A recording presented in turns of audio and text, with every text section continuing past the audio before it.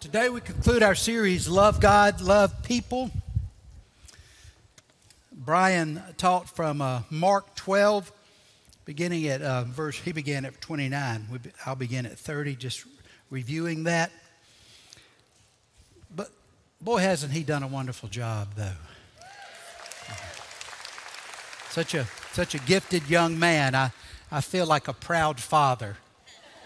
I'm old enough to be his father, I think, but Mark chapter 12, beginning at verse 30, and it's in this Bible available here on page 814.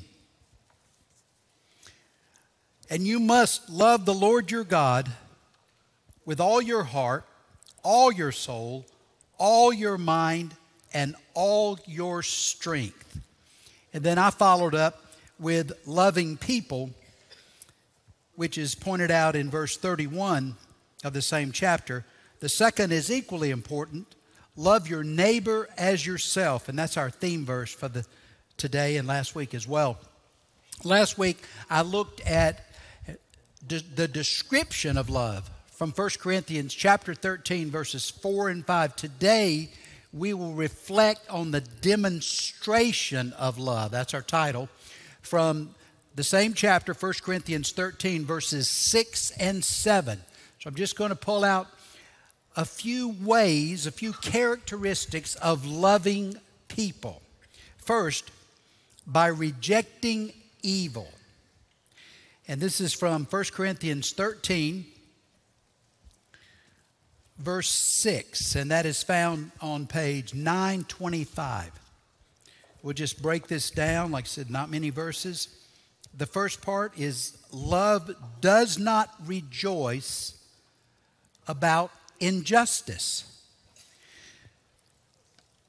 That word rejoice is translated differently in other translations of the Bible. The NIV and others says love does not delight in evil. Who has that? If you're holding the Bible, is that your version? Let me see it. A number of people have that. Other translations say love does not delight or celebrate unrighteousness. Now, I don't know if you do, but I found that puzzling because those words don't seem synonymous at first glance.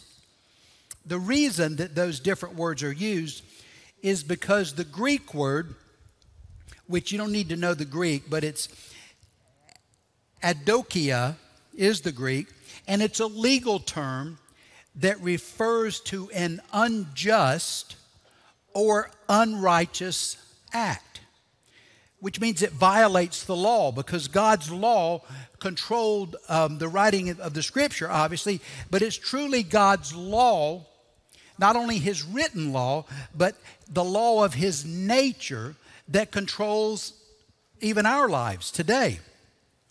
By extension, violating God's law, violating His word, refers to moral wrong. That's unrighteousness. Unrighteousness means not being right with God. And it can be translated, and is translated, iniquity, sin, and also evil. 1 John 3:4. Look at this. Everyone who sins is breaking God's law, for all sin is contrary to the law of God. But all sin violates the nature of God as well. So love not rejoicing or delighting in that which is unrighteous, unjust, or evil refers to our relationship with or our attitude toward things that are wrong. Okay, now I know I'm confusing you so far, right? But hang on. Hang on. This is a deep well. And I struggled this week trying to wrestle with God. What is this message for us today? Because we love God, we are committed to His standards of rightness, of fairness, of justice, of morality. If we love God, then what offends Him will offend us. What grieves Him will grieve us. So we won't be amused or entertained by things that are wrong. We will reject them, we will avoid them. And so we love others first by rejecting sin in our own lives that could cause other Christians to what? To stumble or be confused about what God's guidelines are. But they also, we reject sin in our lives because not only can it confuse another Christian, can it compromise another Christian, but it can lead an unbeliever farther away from God. Now, I want y'all to hold on for a minute. Today, I'm going to point out a number of things in our culture.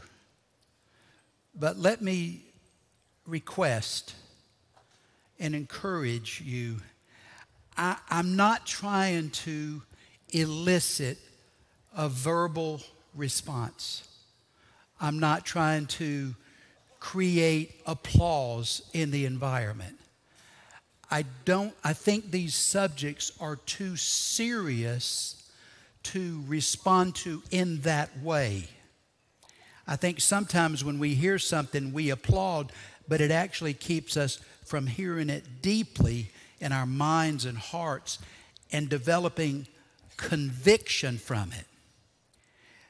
Everybody in this room won't agree with me, but I urge you, don't just be mad with me. Take it in, pray about it, read the Word, talk to God about this, okay? Is everybody tracking with me? But I urge you, please don't applaud. And I'm not mad with you if you do, but please, I'd rather not have an outward physical response. I'd rather you have an emotional, spiritual, inward, deeper response. And it'll take more than the next 30 minutes.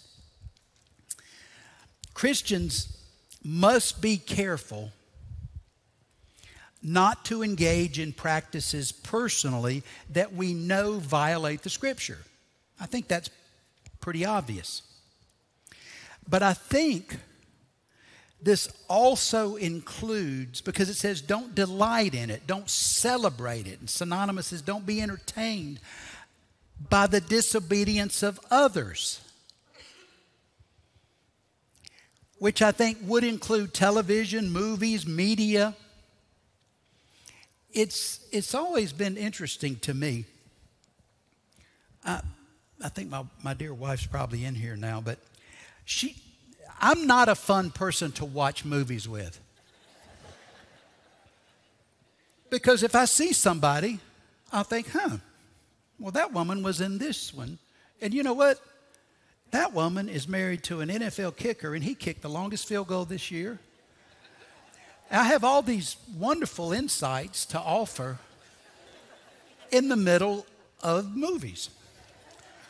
So my wife has a practice. When I start to talk, she stops it. She holds the controller. What would you like to say? I don't know where she is. She's in here, but you ask her. She'll tell you. That's exactly what she does. Because I never get far enough into it. You know what I'm saying? Because I'm always thinking about who are these people? What are they doing? And here's the troubling part. I've heard actors interviewed and say, this is just acting. I'm just practicing my craft. But immorality is immorality. Violating God's word is violating God's word, whether you're in front of a camera or posing for a picture or whatever you're doing, because you're one person.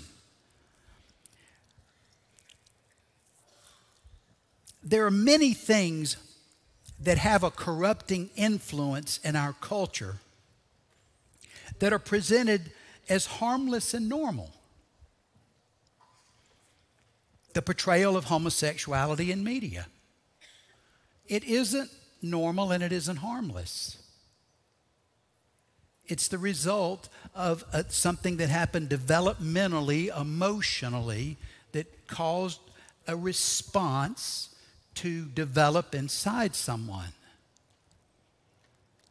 Transsexuality in drag shows. Oh, it's all family. It's all funny. Those things aren't funny. Those things are extremely cruel. Sexualizing children in television. Displaying Satanism in music and media. That's kind of a new chapter, isn't it? You didn't see that years ago. Now there are television shows focused on Lucifer. And he appears in movies and in concerts. And the people aren't frightened by that practice because they think Satan's not real, which is what he wants them to think. But Satan may elevate those people to positions of popularity, but you know what? When you've got this dying motivation to be known, to be popular, that comes out of a deep wound, a broken identity. Somebody that'll lose themselves to be a celebrity has a deep emotional wound. And Satan hates these people. He will destroy them as readily as he would destroy us. When we become exposed to these things repeatedly, we can become desensitized to evil. And so our participation, even passively, justifies it as acceptable at some level. But as I begin, these things offend God. They should concern us because we love God. Also because we care about our culture and we love people who are being affected by these practices. People's lives are being stolen.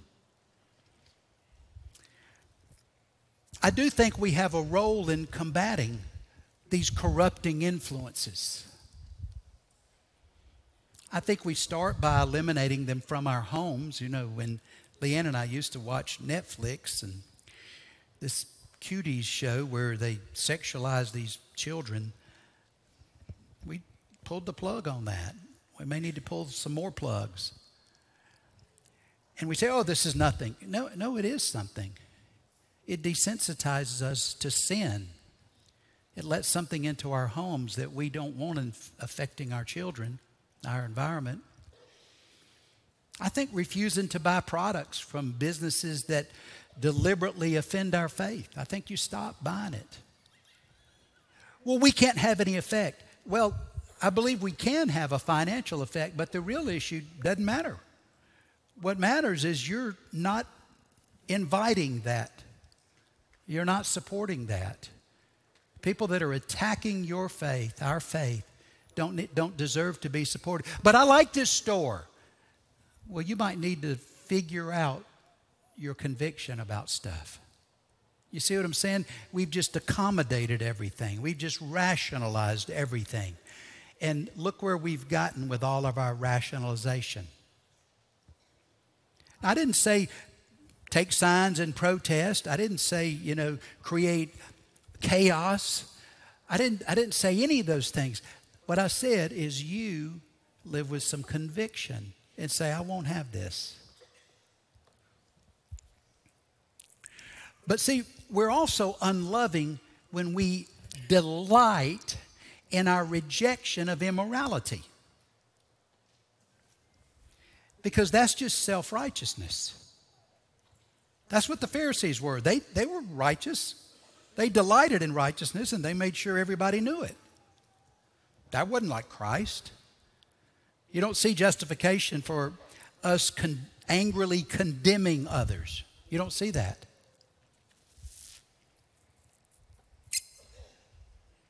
feeling proud that I'm not practicing a certain sin, that's not loving. It's not really caring.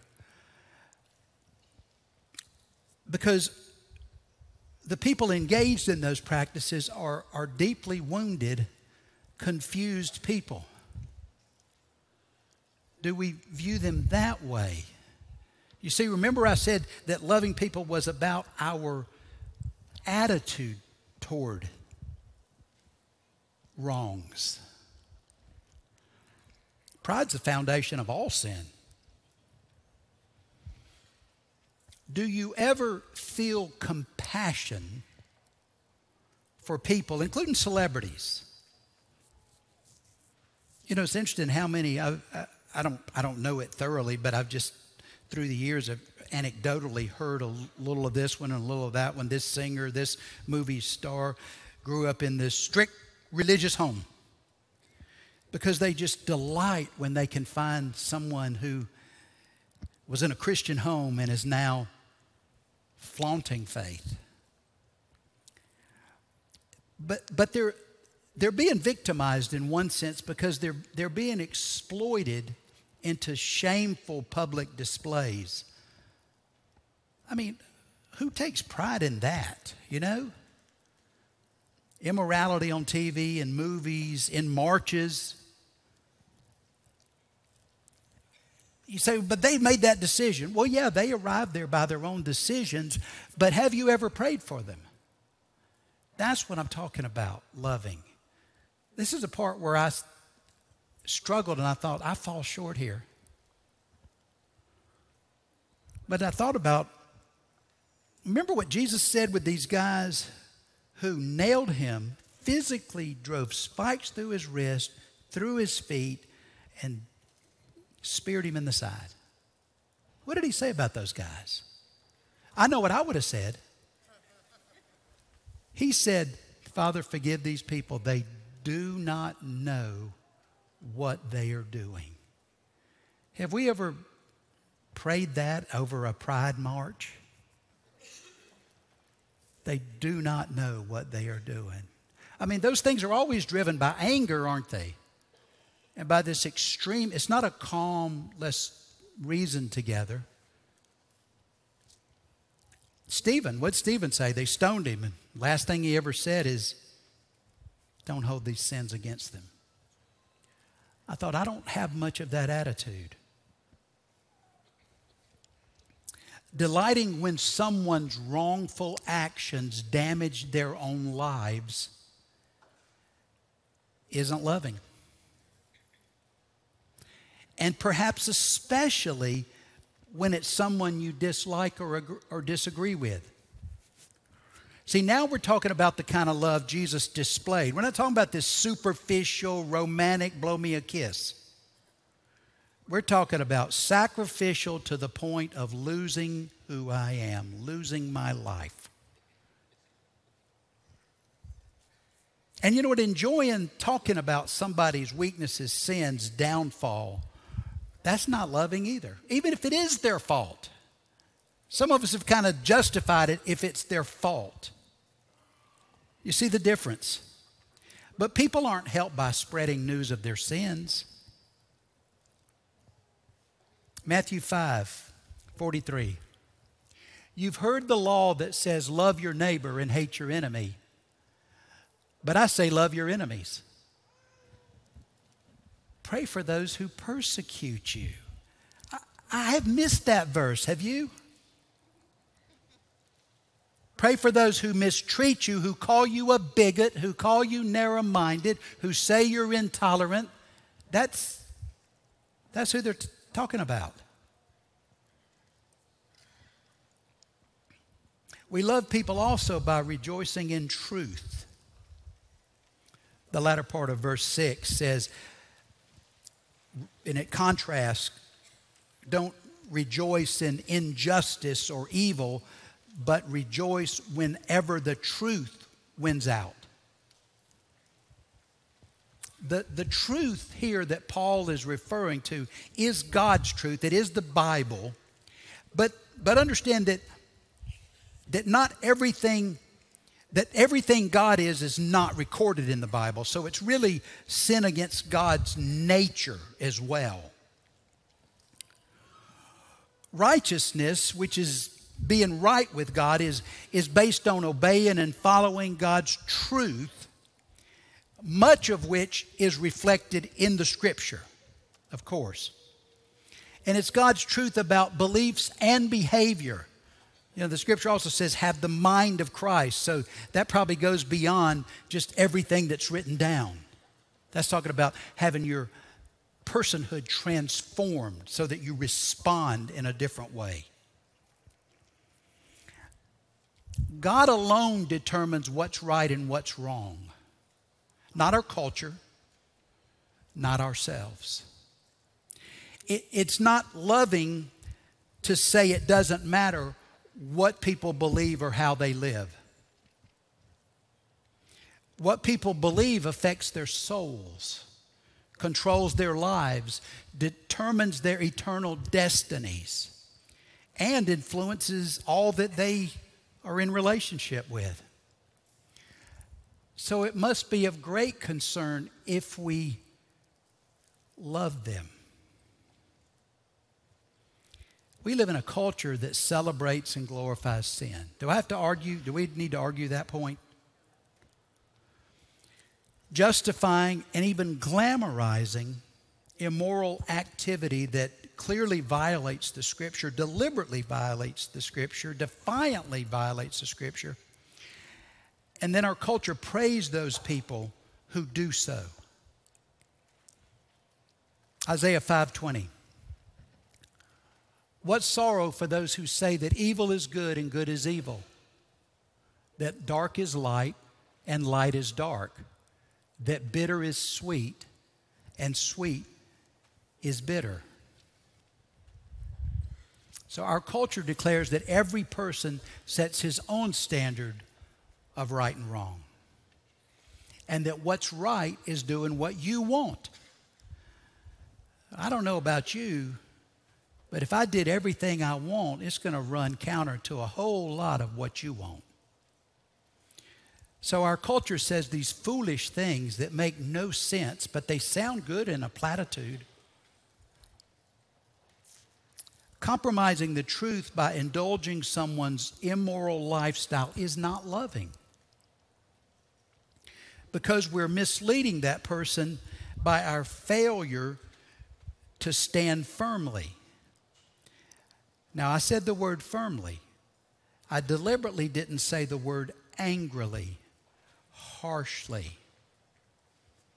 Firmly in the truth can be done humbly. Humbly. By supporting someone's disobedient lifestyle, we're joining in sin. I think that may be one thing that delighting in evil means, which is wrong because the consequences it will have on their lives. Now, I'm going to make a statement, and you have to decide if you truly believe what I'm about to say. You don't need to vote, but I want you to pray about it. I want you to consider it carefully. Sin, according to the Scripture, in my estimation, sin always harms the lives of those that practice it. Do I need to say that again? Sin, whether it's mine or yours or someone else's, sin always harms the lives of those who practice it. Now, if you believe that, that'll become a conviction, and it'll control your responses in this world and in this culture. The Bible clearly says the wages of sin is death. And yet we laugh it off and we think it's minimal and who cares, it's this and that.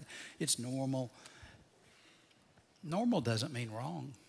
But a lot of times what we're told is normal is nowhere near normal.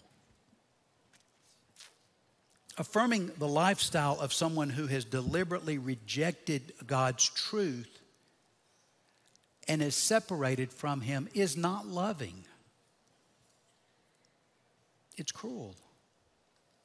It's cruel. Now, I want you to think about that.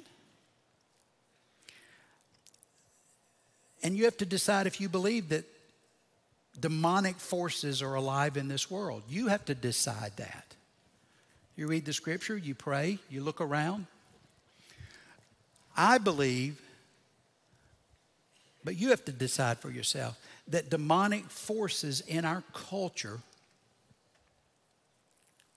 identify and exploit people who are driven by wounds, abuse, or neglect into sexual addiction or confusion.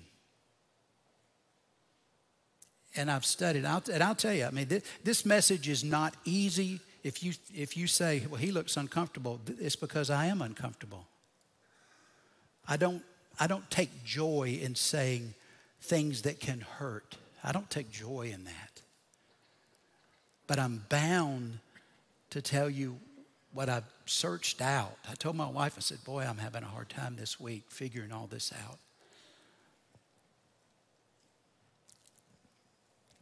This week I read that 47% of practicing homosexuals were molested, the word said raped, by adult men as adolescents or children. It's a product of at least neglect or abandonment. Because it's a thirst for intimacy. It's a thirst to find something that was missing in upbringing. But emotional needs for intimacy cannot be satisfied by physical means. That's why sex can become so addictive, because it does distract and it provides pleasure, but it never touches that hole that is deep inside the soul, that is buried in the mind from the memory.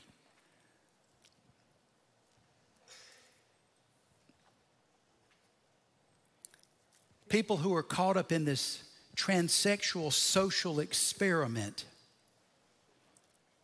I believe, are being manipulated and exploited by counselors, by physicians, by politicians for their purposes.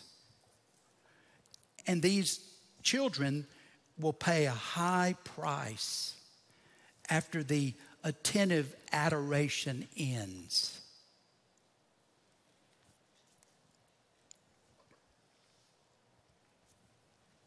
You know, you say, well, don't people have a right to do what they feel like they ought to do? No. If we want to please God, no. If we want to love God and love others, no. You know, I've learned some painful lessons in these last 2 years. I wish I could tell you God will meet every single need you have, and He will after a sort. But you know what? I had not had a grandson with very serious health issues before 2 years ago. And man, we have prayed and fasted and pleaded and had people pray for him, and you are praying for. But so far, I'm still clinging by faith, but so far, we don't have that all fixed. And people grow up with wounds, and they're pulled in ways that violate what God would have for them. And they think if they can get their hands around what they're desiring, that it'll make them whole, but it won't. Only Christ's truth sets us free. But so what happens is we go and go and go, and you can research it, but you see the number of sexual partners that people in these lifestyles are having. There's no satisfaction in it.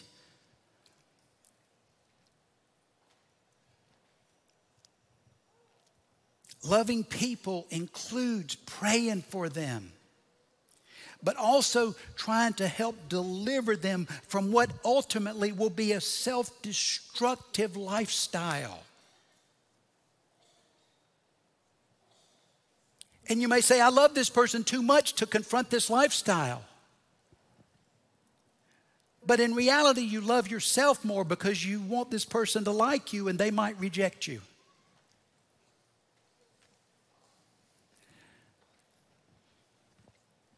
You know, I've had many, many conversations with people in different lifestyles, of course, through the years, because people approach me wherever I am.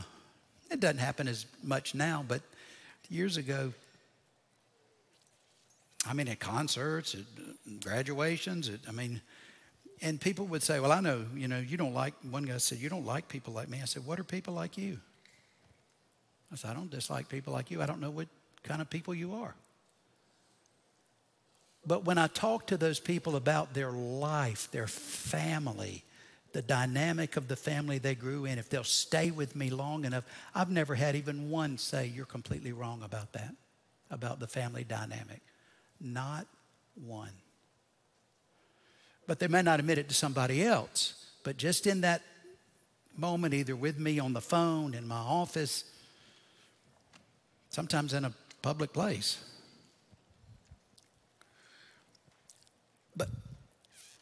But confronting sin in another person is a loving thing to do, humbly, motivated by love only.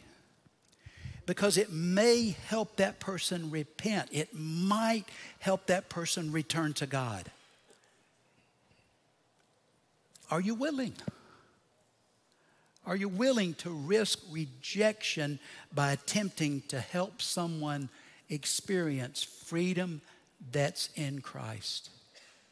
Now, I'm not telling you that in Christ you have no more wounds, you never have a depression. No, I'm not promising you that. We haven't seen a miraculous healing, at least yet. I've lost people that I love this year. We all have. And it's like God leaves us a little bit broken. You understand that? But he fills that brokenness, not so there's no pain. But I don't think I've ever prayed like I have in the last 2 years. And he holds us, he comforts us in our lacking. We also love people by refusing to quit. Verse 7 says, love never gives up, never loses faith, is always hopeful, and endures through every circumstance. I like the way the ESV says it. Look at this, very, very succinct.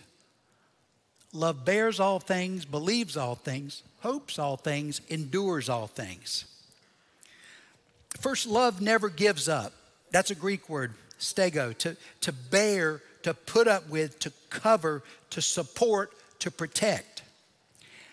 Love doesn't give up on people. It continues to support, to cover loved ones. Loved ones, I'm talking about loved ones who have disappointed you, who are pursuing a destructive path, who have rejected you, who told you to leave them alone. You don't give them up. Covering, supporting, protecting means not rejecting the person in rebellion, not exposing their life to ridicule, but continuing to speak of them in the best possible but honest way. Love doesn't indulge a sinful lifestyle. I've said this over and over today, but it supports the person in the lifestyle. Love doesn't protect sin, but it protects the sinner. Love doesn't criticize and gossip, because ridicule and shame don't help, and certainly don't qualify as covering and protecting. Look at 1 Peter 4:8. This says it very well. Most important of all, continue to show deep love for each other, for love covers a multitude of sin. See, that verse assumes there is sin, doesn't it? Love covers a multitude of sins. Love also never loses faith. In other words, it believes all things. Love is not suspicious or doubtful or cynical. It believes in the best outcome. Love exercises faith, believing that these wrongs that are real, we're not denying reality, but that those wrongs will be confessed and repented of, that that loved one can be forgiven, will be forgiven, and restored to righteousness, returned to relationship to God and to you. And if there's a question about a person's guilt or motivation, love will always choose the most favorable possibility, considering the loved one innocent until proven guilty. That's not being naive. That's being loving. Love trusts. Love has confidence. Love believes. Love is always hopeful. The ESV says, hopes all things. Even when belief in a loved one's goodness or repentance is shattered, love still hopes. When we see no evidence of change, and there's nothing really to anchor our faith, then we hope. And as long as God's grace is operative, human failure is never final. To the parents of rebellious children, to the spouse of an unbelieving marriage partner, to a church that sees members walk away and deny God, we can cling to hope because God still lives. Love endures through every circumstance, endures all things. Endure, hopomeno in Greek, means remain or persevere. It's a military term, and it refers to an army holding a position at all costs. It means withstanding every hardship and suffering, to hold fast, to stand firm. Love holds on to those it loves.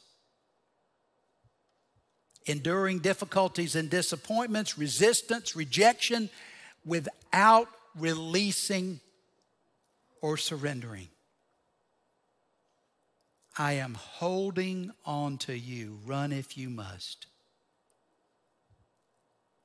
After love bears, it believes. After it believes, it hopes. After it hopes, it endures. And endurance does not end because love does not end. Verse 13 in that chapter on love. 3 things will last forever. Faith, you have faith on a sure object. You hope that God will intervene, but you still love. And the greatest of these is love. Love won't stop loving. Will you continue loving? Close your eyes, and if you find yourself in some of the places that I've described or alluded to today, or the Spirit just pointed something out, I want you to raise your hand. You're dealing with any of these issues, I want you to raise your hand. If you'd like to be prayed over, I'd like you to stand. I'm going to just pray God's blessing on you as we close.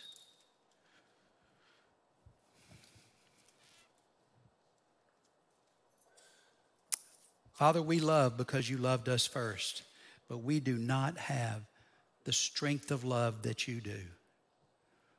Lord, you have to help us. You have to help us move to a love that's willing to sacrifice self. Because according to you, that really is the definition of love. And so for each one today, you know their situations. I pray that your Spirit would fill them and help them not to quit. Help them to have faith. Give them hope. Help them endure in this situation. And I pray you would intervene in these situations to glorify yourself. Not fulfill the goal of the one that's standing, but your goal for the person they're concerned about. In Christ's name we pray. Amen.